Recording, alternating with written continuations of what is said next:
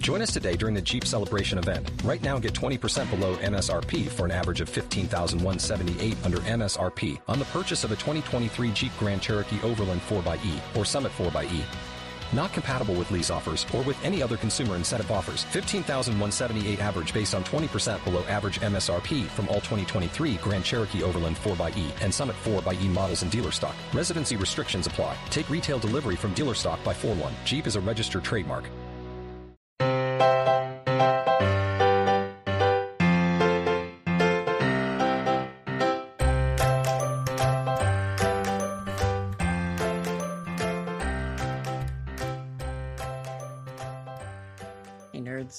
Welcome to today's episode of the Professional Book Nerds podcast presented by Overdrive.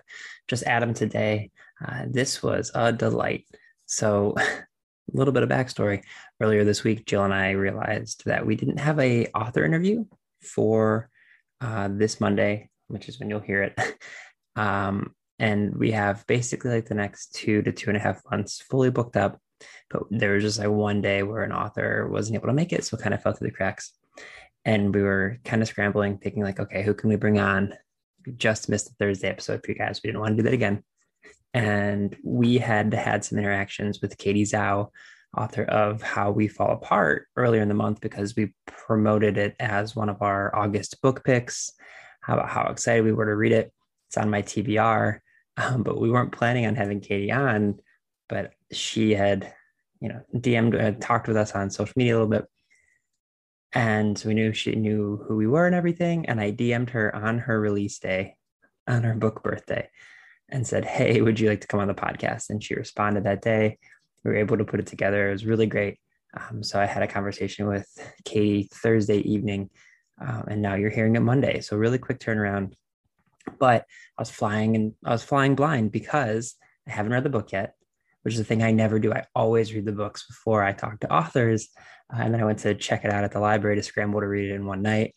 My library didn't have a copy available because so many people have borrowed it, which is an amazing thing for Katie. But so we talk about this a little bit during the podcast. Obviously, I did my research and everything. But I felt completely in the dark talking to Katie about her book because I haven't had a chance to read it yet. But she was wonderful. Have a really great conversation about dark academia books, a thing that obviously everyone knows is right in Jill's wheelhouse. And it's in my wheelhouse too, but it's like a Jill wheelhouse for sure. Talk about our own high school experiences growing up, how they're obviously much less crazy and hectic than the one that she writes about and How We Fall Apart and all sorts of great stuff. We get dorky about books, of course. So I think you're really going to enjoy it. And just seriously, huge shout out to Katie for rolling with the punches and being like, yeah, I'll come on. Sure, that'd be great in the middle of a hectic book birthday week. So adore you forever, Katie. Thank you. If you want to get a hold of us about this episode or any of the others, you can, of course, always email us at professionalbooknerds@overdrive.com. If you go to professionalbooknerds.com, that's our website, you'll see all of our old interviews, book recommendation episodes, basically anything you want, you can find there. Just search for a book or an author or a genre or a theme at the top of the page, and you'll see all the episodes you've ever done from that. So you can do all that. Of course, Twitter, Instagram, and TikTok at ProBookNerds. And if you haven't done this in a while, if you wouldn't mind leaving us a 5-star review and a quick rating, all that good stuff helps people find us just a little bit more easily. Okay, that's just about everything. Again, just one last time. Thank you so much, Katie. You are a hero, and I very much loved chatting with you. And I think you're all going to enjoy our conversation as well. So please enjoy this chat with the fabulous Katie Zhao, author of How We Fall Apart, on the Professional Book Nerds podcast.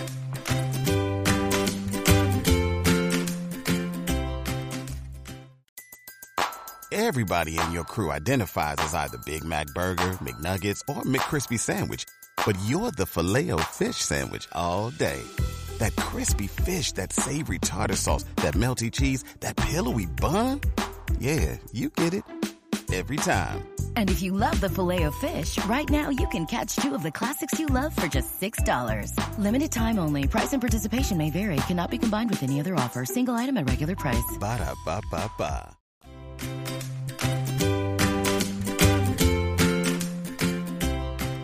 I very much appreciate you doing this on short notice. So full disclosure, and this is very funny because this never happens to me. So your book is on my TBR. And when I found out we were talking, I went to go borrow it from my library, like as I do, because we work for Overdrive. And because so many other people are reading it right now, there's like a 3 month wait, and I obviously couldn't get What? it. Yeah. So I've I'm a good podcaster, so I've done my due diligence, but like it was so like I'm kind of excited. Obviously, I know what it's about, and I'm gonna have you like introduce it to everybody. But I'm like, this normally I've like read the book, like front and back, cover to cover, and I'm just like flying blind here. So I'm kind of excited. But yeah, I was like super jazzed because I was like books in second print already. Oh. Literally couldn't get it from like any of my local libraries. I was like, this is so cool. But That is so wild.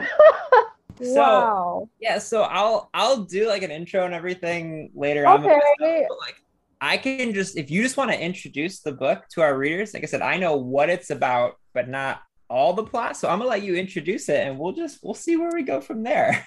Yeah, sure. Sounds good. I'm Katie Zhao. I am the author of How We Fall Apart, which is a newly released young adult dark academia thriller that's been pitched as Crazy Rich Asians meets One of Us is Lying. And it follows this group of four Asian American students who are attending an elite prep school in Manhattan. And the events of the book begin when they learn that their ex best friend is found dead.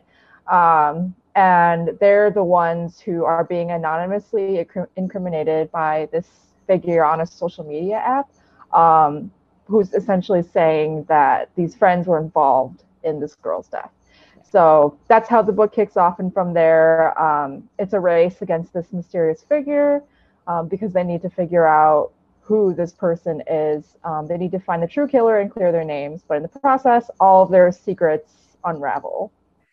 So one of the things that I was thinking about as I was prepping for this is the fact that there's been like you said, there's a lot of books in dark academia that have come out over the past couple of years, and like my co-host Jill famously loves a dark academia book. Like that's right up, that's huge in her reading wheelhouse. Like I'm curious what you think as the author of the book. Like, why do you think we like as a society of readers love dark academia so much? Like, what is it about these books that just draws all of us in? I love this question so much, and I've been asked like so many times over the past week or so. So I can really only speak for myself, but I feel like it probably applies to at least some of the people who love dark academia. For me, it's that like I mean, growing up, I was such a bookworm. Like I was the kid who always had a new book like every single day in school. Like not kidding, like every single day was a new book for me. And I like my favorite class was like English. I also really loved history. I really enjoyed like studying the classics. Like I just loved all of it, the reading and the writing.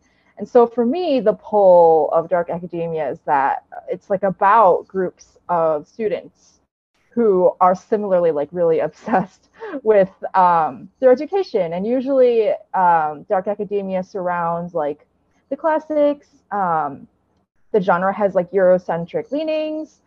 There's a lot of like obsession with like Greek, Roman literature, that sort of thing. And not only that, but there's usually some kind of like dark happening at the school. So usually it'll be like, a very like old school, like Gothic kind of environment. Usually these are like private schools or prep schools, sometimes universities. And yeah, so something like very dark will happen at the school. Like there'll be a murder or there'll be like some kind of secret society, just lots of like mysterious happenings. And so for me, it's just like, nothing has that exciting has ever happened to me in my entire life. My school was very boring. Nobody was murdered, which I mean, it's a good thing, but it was just like a very, very like normal upbringing that I had. Yeah. And so like my brain will like wander and think of like worst case scenarios sometimes. And I think like dark academia is just a way for me to like, you know, live a different life where like very like dark, mysterious things happen at school. And these kids like are just not great people usually. Because I also feel like those of us who are bookworms and love literature, we tend to be like rule abiders. Like, you know, we were like the kids who always wanted to get good grades, never wanted to put a toe out of line, like followed the rules to a T. So it's almost like a release to be able to read or write about fiction where people do the very opposite of that, and they don't have morals, and they put every toe out of line, and they cross all these like moral and ethical lines, and we get to sort of see what happens to these characters, how they fall apart in these stories. Look at you. You've done this a few times now at this point. Oh yes. Well, and I think also like there's, you know, and I know with your book there is this underlying a little bit as well, but like thinking about a couple of my favorite examples of like dark academia, or like at least like books where it's like teenagers, students of a certain age, like with a mysterious thing going on, like Ace of Spades came out earlier this year by Frida Bike Omide. And then Even If We Break by Marika Niekamp, which came out last year, which is not specifically like take place in the school. In fact, it's like different, but it's also like a group of friends doing like basically a role-playing game with secrets and things like. But I think what those books also highlight, which is something that you highlight, is like this difference, how like specific races of people and specific people with certain cultural backgrounds are looked at in school and are like the cast either like a shadow upon, or like they have to be this like model minority type of a thing. And that's something that you write a lot about in this book as well, right? Yes, you've done your homework too. Well, I guess like I told you before we started recording, like this is such a weird moment for me because I always read every book beforehand, but like you're such a wonderful human. You agreed to do this like in your pub week, like 2 days before recording. So I'm like flying blind. So I needed to do my research for sure. But like, so how, you know, can you maybe like talk about what went into that and like how, if it's related at all to your own background? Like you said, no one was murdered in your school, which is good. Yeah. But are there parts of the story that do kind of touch on maybe your upbringing a little bit? Yeah. So, like I said, nobody was murdered. Yeah. And I went to a school that was not really like an elite or private school, but I guess actually for like public schools in the state I grew up in, which was Michigan, it was considered elite. It was like we were always ranked among like the top 5 schools, I want to say. And Michigan isn't known for being diverse really. But I did grow up in like the Metro Detroit area, and the school I went to was one of like the more diverse schools. Like I didn't grow up with like no people of color around me, but it was like a very small percentage of the school that was like students of color. So a lot of like the emotions that I tried to put in the book via the protagonist Nancy's perspective, those were taken from my high school memories, because I remember being like one of the few Asian American students in class. I remember feeling, just like having a lot of like complicated feelings about my identity, because I always felt like I was a little bit singled out, even though like that might not have been going on. Like when you grow up like looking different, like it's not something that you can ever truly forget, especially if you're around people who look very different from you for the most part.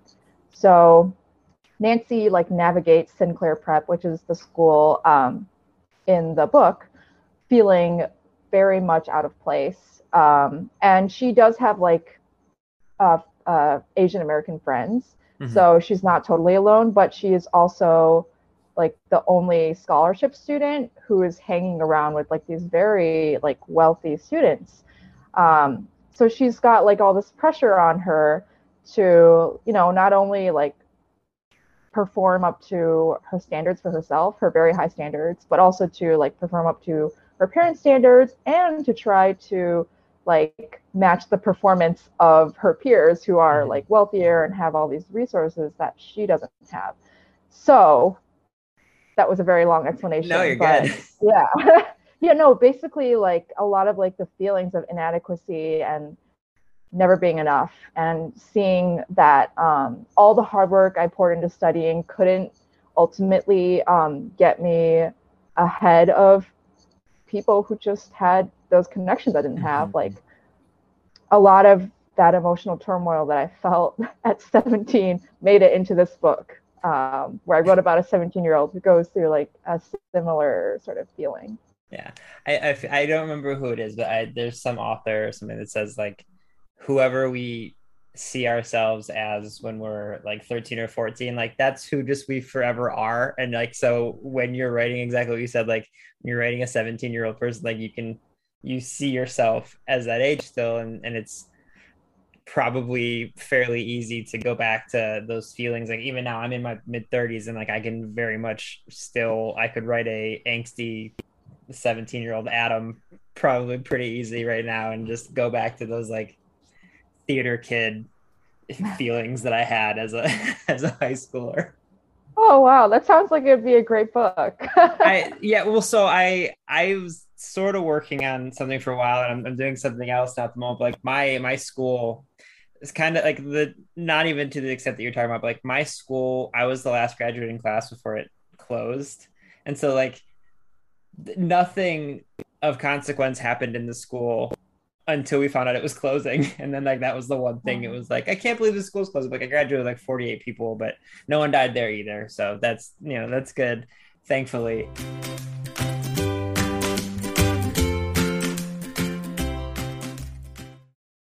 Want to take a quick break to talk about today's sponsor, which is Headspace. If you listened to our episodes last week, you heard me talk about the fact that, life can be stressful even under normal circumstances, and 2020 and 2021 have been far from normal circumstances. Basically, we have all probably experienced a whole lot more stress in our lives, and we want to find a way to relieve that stress that goes just beyond quick fixes. That's where Headspace can come in. Headspace is your daily dose of mindfulness in the form of guided meditations in an easy-to-use app. Headspace is one of the only meditation apps advanced in the fields of mindfulness and meditation through clinically validated research. So whatever the situation, Headspace really can help you feel better. They have these 3-minute SOS meditations that I use all the time. It's really, really helpful if I am in between meetings and I'm really, really stressed out, freaking out about something, if it's had a challenging conversation with a family member, whatever it is, their little 3-minute SOS meditations are perfect. They also have some really, really wonderful wind down sessions if you have trouble falling asleep. Members swear by them. And if you are a parent, they even have morning meditations that you can do with your children, which are a really wonderful way to start the day. Headspace's approach to mindfulness can reduce stress, improve sleep, boost focus, and increase your overall sense of well-being. They are backed by 25 published studies on its benefits. They have 600,000 5-star ratings and over 60 million downloads. Basically, if you have ever had rough days or you're dealing with anything mentally that you don't know how to handle, download Headspace, give it a try. I think you're really, really going to enjoy it. You deserve to feel happier, and Headspace is meditation made simple. So go to headspace.com/PBN. That's headspace.com/PBN for a free 1-month trial with access to Headspace's full library of meditation for every situation. This is the best deal going on right now. So head to headspace.com/PBN today.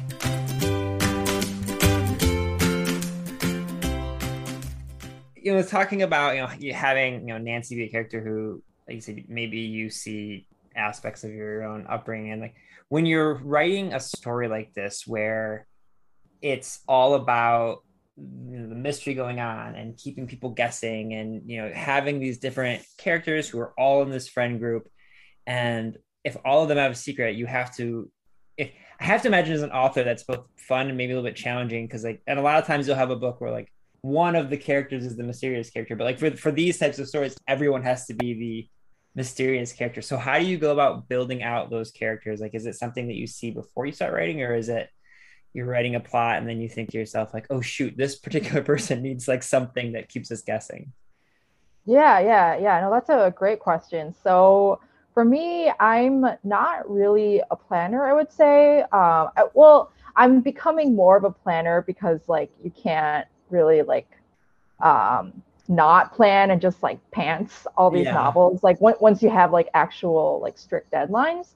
But when I drafted this book, I wrote like a quick little outline and then I just like started drafting. Mm-hmm. Uh, Basically just pantsing. I don't recommend that for thrillers. Well, because of the reasons that you said, you sort of have to know like each of the characters like very intimately, and you have to know what their secrets are. You have to know like why they're covering them up. You have to know when their secrets get revealed, and you have to know how all this ties into like the overarching plot. So for me, like drafting this, it was like very much a learning process. And I would say I am more of like a discovery writer naturally. Like I like to, just sit down and like let the story tell itself to me. And with like every draft, the characters would like let themselves be known to me. So like the characters I wrote in the very first draft of How We Fall Apart are definitely not like what they're like in like the final finished copy.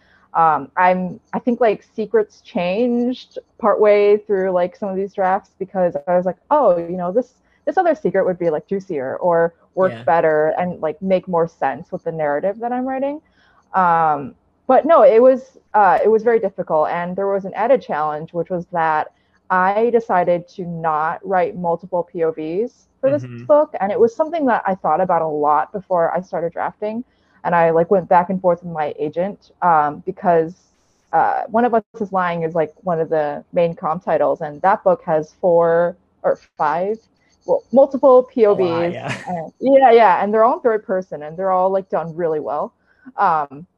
But I was like 21 or 22 when I wrote this book, and I was like, I don't have the skill set. Like I knew I didn't have it, but I also just wouldn't have felt confident, writing like in the perspective of characters whose identities I didn't fully share.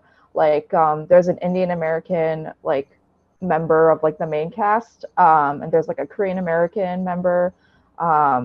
And I'm Chinese American, so I was like, I could try to write these POVs, but I would need like to heavily employ sensitivity readers, and even then, I would worry about getting them wrong. And then another thing I thought about was maybe if I wrote like multiple perspectives, I could do like only Chinese American protagonists. But then I had the issue of, but I didn't grow up with that. Like my friend group in high school was not only Chinese American. I actually think I was the only Chinese American.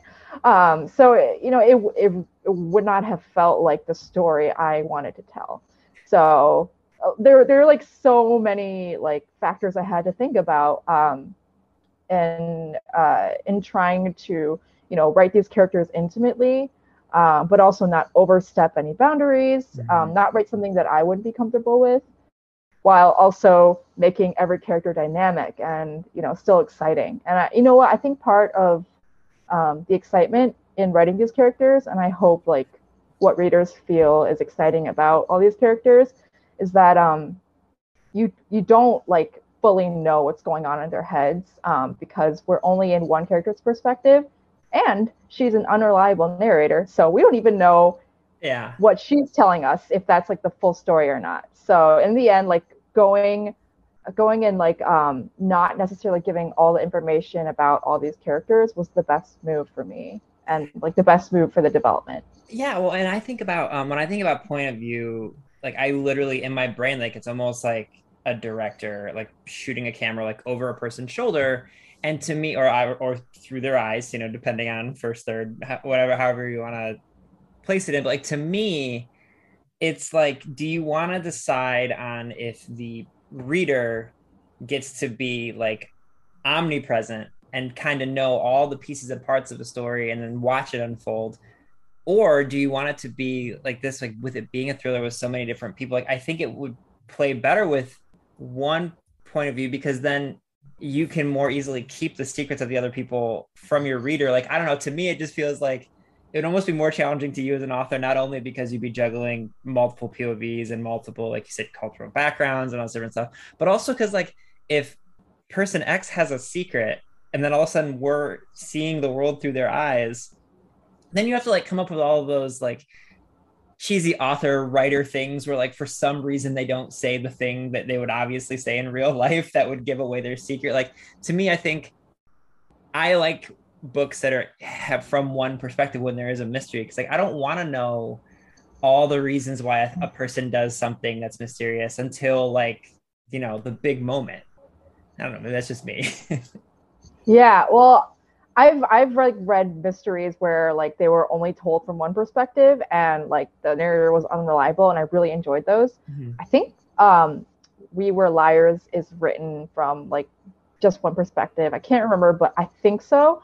But then like, you know, on the flip side, like I've also enjoyed like Karen McManus's books. So I think like it's a matter of like how the author approaches it. But yeah, it's just cool that there are like so many ways that you can write a thriller and you know, make it exciting in whatever way you choose. So something else that plays a pivotal role in your book, and I mentioned Ace of Spades, this is in that one as well, is like social media as a huge way for things to happen in the plot. And I think this is another reason why like people my age in like our mid 30s and maybe a little bit older or a little bit younger than me love books like yours, is because like I was a part of like the last generation of like, yeah, we had text messaging, but it wasn't like anything at all like what's going on now. Like when I was a freshman in college, Facebook got introduced to our college. Like it literally, Oh, wow. I'm literally the line between like whether it's like old millennial, whatever they call me, I'm that. So like I didn't have to worry while I was in high school, like, oh shoot, there people are going to record me doing something insane. In fact, I'm very happy that they don't. But like, did how big of a role did social media play in your high school experience? Obviously not to the extent of what's in your book, but like, was it a thing that people were heavily involved with when you were in high school? I'm not trying to age you, I promise. I'm not. I was going to say, yes, I was also accused of murdering someone when I was in high school. No, no, no. So when I was in high school, I think, you know what? I think Facebook was introduced when I was in like late middle school, Mm-hmm. like 13, maybe 14. And then I honestly was not big on social media throughout high school. Like I used Facebook. I think I had a Tumblr for like a week and then I got bored of it. I watched YouTube. But honestly, like I didn't like really use social media that much. But starting in like university, there's this app called Yik Yak.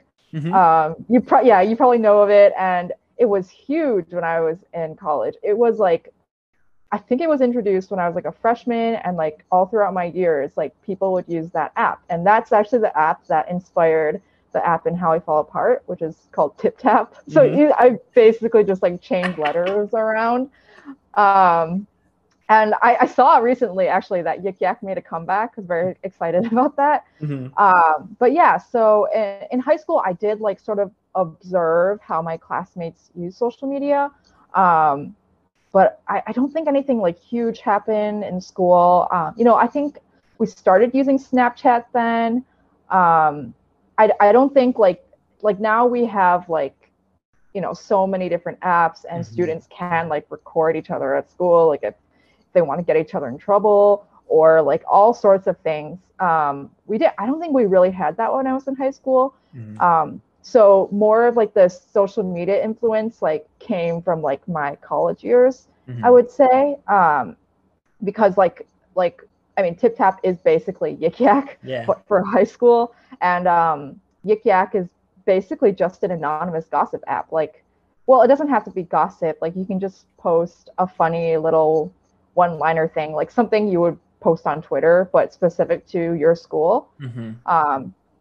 But you know, all my time spent on Yik Yak just like really made me think about what if somebody uses app to like essentially like something terrible, like point fingers at other students, like saying like, hey, they were involved in this crime, or they did something terrible. Because I think like those kinds of platforms, especially if they let you take photos and upload videos, like they can quickly spiral into like a targeted attack on somebody. Yeah, it's so like exactly what you said is so spot on, because it's like when Facebook first came out, and then there's Twitter and like I said, Snapchat, Instagram, everything. I feel like initially when they all started rolling out, everyone who was using them got excited to use them for what they were in theory like intended for. Like I remember when Instagram came out and I was like, oh man, I love taking photos. Like this is super cool. And now I feel like anytime any social media comes out, like in my initial thought, maybe it's just because I'm like 35 going on 70, but in my brain, I'm immediately like, how can this be used for bad? Like this is going to be used for bad somehow. A lot of that is because I have a 14-year-old niece who is literally getting ready to go to high school in like next week. She's the first one in our family. And she's going to a private all girls school. Like she's literally going to a school. Wow. Yeah, I know. And she's going to be great. She's a wonderful kid. But like she loves Instagram, and my sister like makes like checks everything she does and makes it all like private and all this stuff. My sister's really good with this. She's an attorney. So a lot of like coverage there, but literally I'm just sitting there like, man, I would hate to be like my niece going into this school and like loving social media. I don't know. To me, I just assume they're all going to be used for bad. Maybe that says more about me than it does about social media. Well, no, I'm like I think I'm like a young millennial / like old Gen Z based on who you talk to. Yeah. But I like think back to my teen years, like mostly spent off social media because like I didn't care about Facebook really. I didn't want to like keep in touch with like the students I went to high school with. I was like, I see you guys like so often, like we don't gotta see each other online too. Yeah. And I honestly am glad that I didn't use social media that much. I feel like, yeah, social media has like all of its benefits. Like, I think especially for authors who don't have like an established base or anything, social media promotion can be really great if you're like smart about it, but it can, quickly become terrible also. And I also just like worry about, kids who are growing up on TikTok, like kids who are like your niece's age. They're like on TikTok, they're on Instagram, Snapchat, they're on all the things. And it's like, it's just such a like a different way of interacting with people. And I don't know if it's healthy. I would just worry that like, kids will like find out ways to use social media, to like target people, or I feel like it's not the best way to get to know people too. Like you can feel like somebody after like replying to their tweets a few times, but you don't really know that person. And I think for kids, like it could be hard to like distinguish that line. But maybe this is just me, like, being older and like worrying about them. I'm sure they'll be fine. Yeah, listen, if all you're doing is confirming, this is like literally confirmation bias here. Like you're saying stuff and I'm like, yeah, I agree with you. As a person older than you, I definitely agree. Yeah, we know for sure. Yeah. So you mentioned when you were in high school, having like a different book every single day. Like this is obviously a hugely important question on a book podcast. What were some of the books that you were reading when like you were a teenager? Yeah. So actually, I think like that was the era when YA was really having its moment. Like Divergent took off. Obviously, Twilight was huge. What am I? There were just like all these like different titles that like became like blockbuster films. I want to say like everybody I knew was reading and talking about these books. It was so cool because it was like everyone was like sharing this experience. And I think like that, like those kinds of books, like made me really want to like, just like write something that could, spark conversations in classrooms. I also read Percy Jackson. That was like easily like my favorite series growing up. I think I remember the first book came out when I was Percy's age. Like I was in 6th grade, Percy was in 6th grade in the Lightning Thief. I was so excited because I was like, oh, I'm growing up with him, because there'd be like another book every year. He'd be a year older, I'd be a year older. Diary of a Wimpy Kid was another one that like even like the non-readers in my classes who like hated reading, like they couldn't put those books down. Yeah. I read like a lot of middle grade fantasy, like even throughout like my high school years, like Artemis Fowl, Septimus Heap. There was this like fun detective series called Sammy Keys. I don't know if you've heard of it. Yeah. Like a million years ago, I think I interviewed the author of that. Wow. No, I remember like I love those books so much. I would reread them. I've always like been a big fan of like mysteries. And I think Maureen Johnson, like her very first few books, like 13 Blue Envelopes or something. I think that was her. Those were like also what got me into like mystery specifically. And just like I honestly am blanking just because there have been so many books I've read over the years. I put you on the spot. You're killing it. That was honestly super impressive. No, I know exactly what you mean about like with the Percy Jackson ones. I will say like obviously J.K. Rowling hugely problematic now. We didn't know it at the time, but like when Harry Potter first came out, like that's one thing my age was perfect for. Like he was 12, I was 12, but it was literally followed the same path. And my mom taught 3rd and 4th grade for 40 years, and like for most of the last decade and a half she read the first Harry Potter book to her like 3rd and 4th graders because it was like that exact age. So I very much know what you mean. And then like you said, you move on to like the Hunger Games and Divergent and like the Fifth Wave, like all of these just like it's like cultural touch points for like you knew at any given time if you were like on a train or if you were just like walking down the street, like you were gonna see somebody holding the Hunger Games. Like you just were, it was gonna happen. And like that was super cool to know. And I still remember going to the first Hunger Games, like there was like a midnight showing and like the whole thing. I miss those days. And obviously those books are still coming out, like, and it's still wonderful. But I know what you mean. So I miss that. I can't remember the last time we had a YA or like any book that became a phenomenon like that. And I think about that a lot, and like part of me is like maybe it's just because I guess like people are more interested in like short form media now.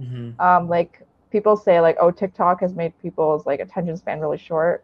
So nobody like wants to sit down and read books, but I think people are still reading books. I just don't know why we haven't had a book really take off. I think the closest thing, and like my guess is that now there are so many more incredible young adult authors like yourself, and like I feel like it like branched out that there's so many of them that, like even when someone like it gets really really buzzy, like Tomi Adeyemi I think is probably the closest thing I can think of like Children of Blood and Bone. When it first came out, like she was on the Jimmy Fallon show, and she like, and I think it's still on the New York Times bestsellers. It's like, and I know that it's becoming a movie, and I feel like that's something that might have happened faster with like the Hunger Games, where like within 2 years of it coming out, it was then a movie, and then it kind of snowballed to like, oh, now our parents are reading it, and like our aunts and uncles and stuff. So like maybe that, or like Leigh Bardugo with like, but even that, like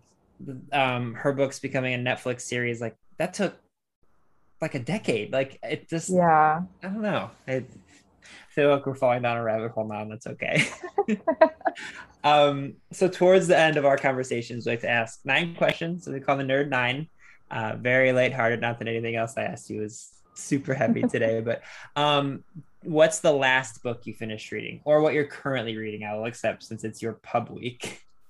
Oh, yes. I just started reading The Taking of Jake Livingston by Ryan Douglas. So good.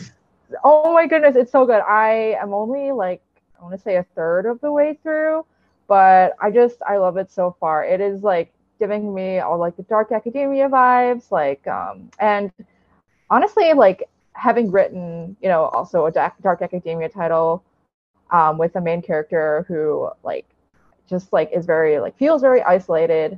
I feel like Nancy from How I Fall Apart would like really kind of understand. Why am I blanking on the main character? But the main character in Jake. Jake. Yeah. Like, oh my gosh. Yeah. So I feel like they would kind of understand like the feeling of just feeling very very isolated in these like elite institutions. Yeah, it's really good, and it's a debut too. Yeah, oh, it's so good. It's such a wonderful book. Do you have a favorite place to read? Oh, I don't like. I know some people like to go to cafes, or like the library. Growing up for me, it was definitely the library, but I guess I've just kind of learned to read anywhere. And usually I will read in my bed, so I guess I would say my bed. Yeah, that's totally fair. Some people can do it. I'm not one of them. I fall asleep right away if I do, but that's not a bad thing either. So we talked about the books that you loved as a teenager, but do you remember the book that maybe made you fall in love with reading when you were a kid? I would probably say Harry Potter, even though like I try not to like talk too much about the series anymore, but like it was like Harry Potter that it was the first time when like reading a book that I felt truly transported, like out of my boring Michigan life. I felt like I was there, in the story at Hogwarts. So I had to say that, but like right after that would be Percy Jackson. Yeah. And I think Jill and I have talked about it, and I know some other book podcasts have as well, but like, I'm definitely of the belief where like, if a author comes out, it ends up being like a garbage human being, you can still enjoy the world they created and just, maybe don't purchase like, Orson Scott Card, horrible human being. Millions of people have Ender's Game. H.P. Lovecraft was like just about the worst human being ever walked the planet, and he kind of helped create science fiction as like a genre. So it's like, I definitely know what you mean for sure. But yeah, I know where you're coming from. Okay, we're kind of allowed to travel now-ish, sort of. So what's one place you'd like to travel that you have not yet visited? Oh, probably Japan. I grew up like loving anime. So I've always kind of wanted to like see what Japan is like. Not have like a weird like fantasy version of it in my mind, but just like to see, it just seems really cool. Yeah, eat some good food over there. Yeah, absolutely. Do you have a favorite holiday to celebrate? Ooh. Huh. I I feel like it's a tie between Halloween and Christmas. I feel like I can't choose. Like because like Halloween is fun because you get to dress up. Well, at least now, like all I do is dress up. I don't like trick or treat. But that's fun. But Christmas, like you get to like spend with family and like give each other presents. And when I think of like my childhood, especially, like there was just no feeling like waking up on Christmas morning, like no other feeling like it. Yeah, I'll accept two answers. Okay. Coffee or tea? Coffee. Yeah, 2020 made me a coffee person because I just could not like live without having a lot of caffeine. Yeah, that's totally fair. Cats or dogs? Cats. I think I'm a cat person. Do you have a favorite food? Oh, this is another tough one. I'm gonna go with sushi. I feel like I could eat sushi like every meal, every day, never get sick of it. And then if you could have dinner with one person, alive or dead, who would you pick? Oh, this is another tough one. I know, I'm sorry. I need to like start. No, it's all good. Trying to think. Well, right now, so I've just been like, I'm gonna say Simu Liu, just because I have been like thinking a lot about the upcoming movie Shang-Chi, and he just seems really cool. Yeah. I love the whole story of him like basically manifesting his dream on Twitter. Yeah, incredible, right? Yeah. I think that's awesome. Okay, last question for you.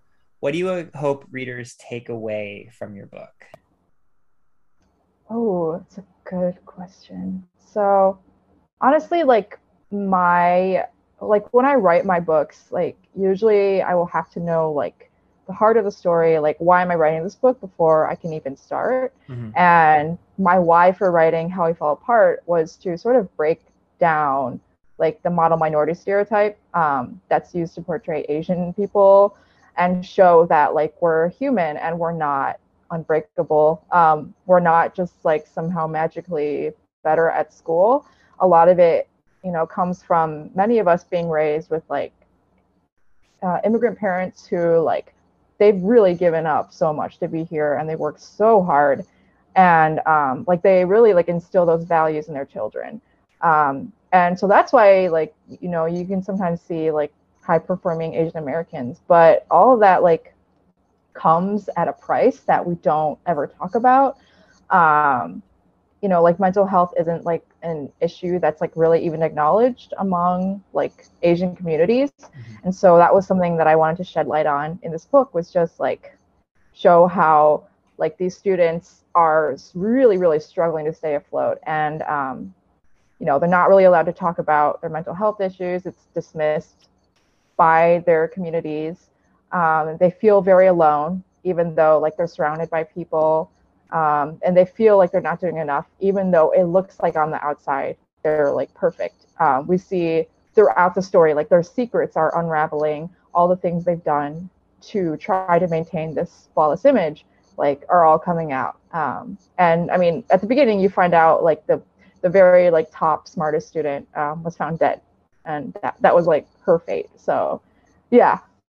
I guess like the takeaway that I'd want people to have is to just like learn more about something that I think is an Asian American experience that is shared by a lot of us, and to be able to talk more openly about mental health in just academia in general.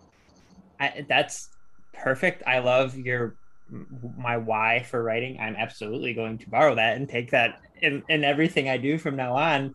Katie, you did this on short notice during your pub week because I DM'd you on Twitter. Seriously, this was so much fun. Thank you for joining me today.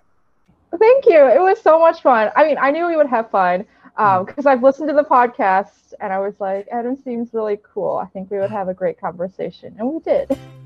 Readers can sample and borrow the titles mentioned in today's episode from Overdrive.com, and our library friends can purchase these titles in Marketplace. Professional Book Nerds is proud to be an Evergreen Podcast signature program. To learn about other Evergreen podcasts, visit evergreenpodcasts.com. Our podcast is produced, recorded, and edited by Adam Sokol and Jill Grunewald, and presented by Overdrive.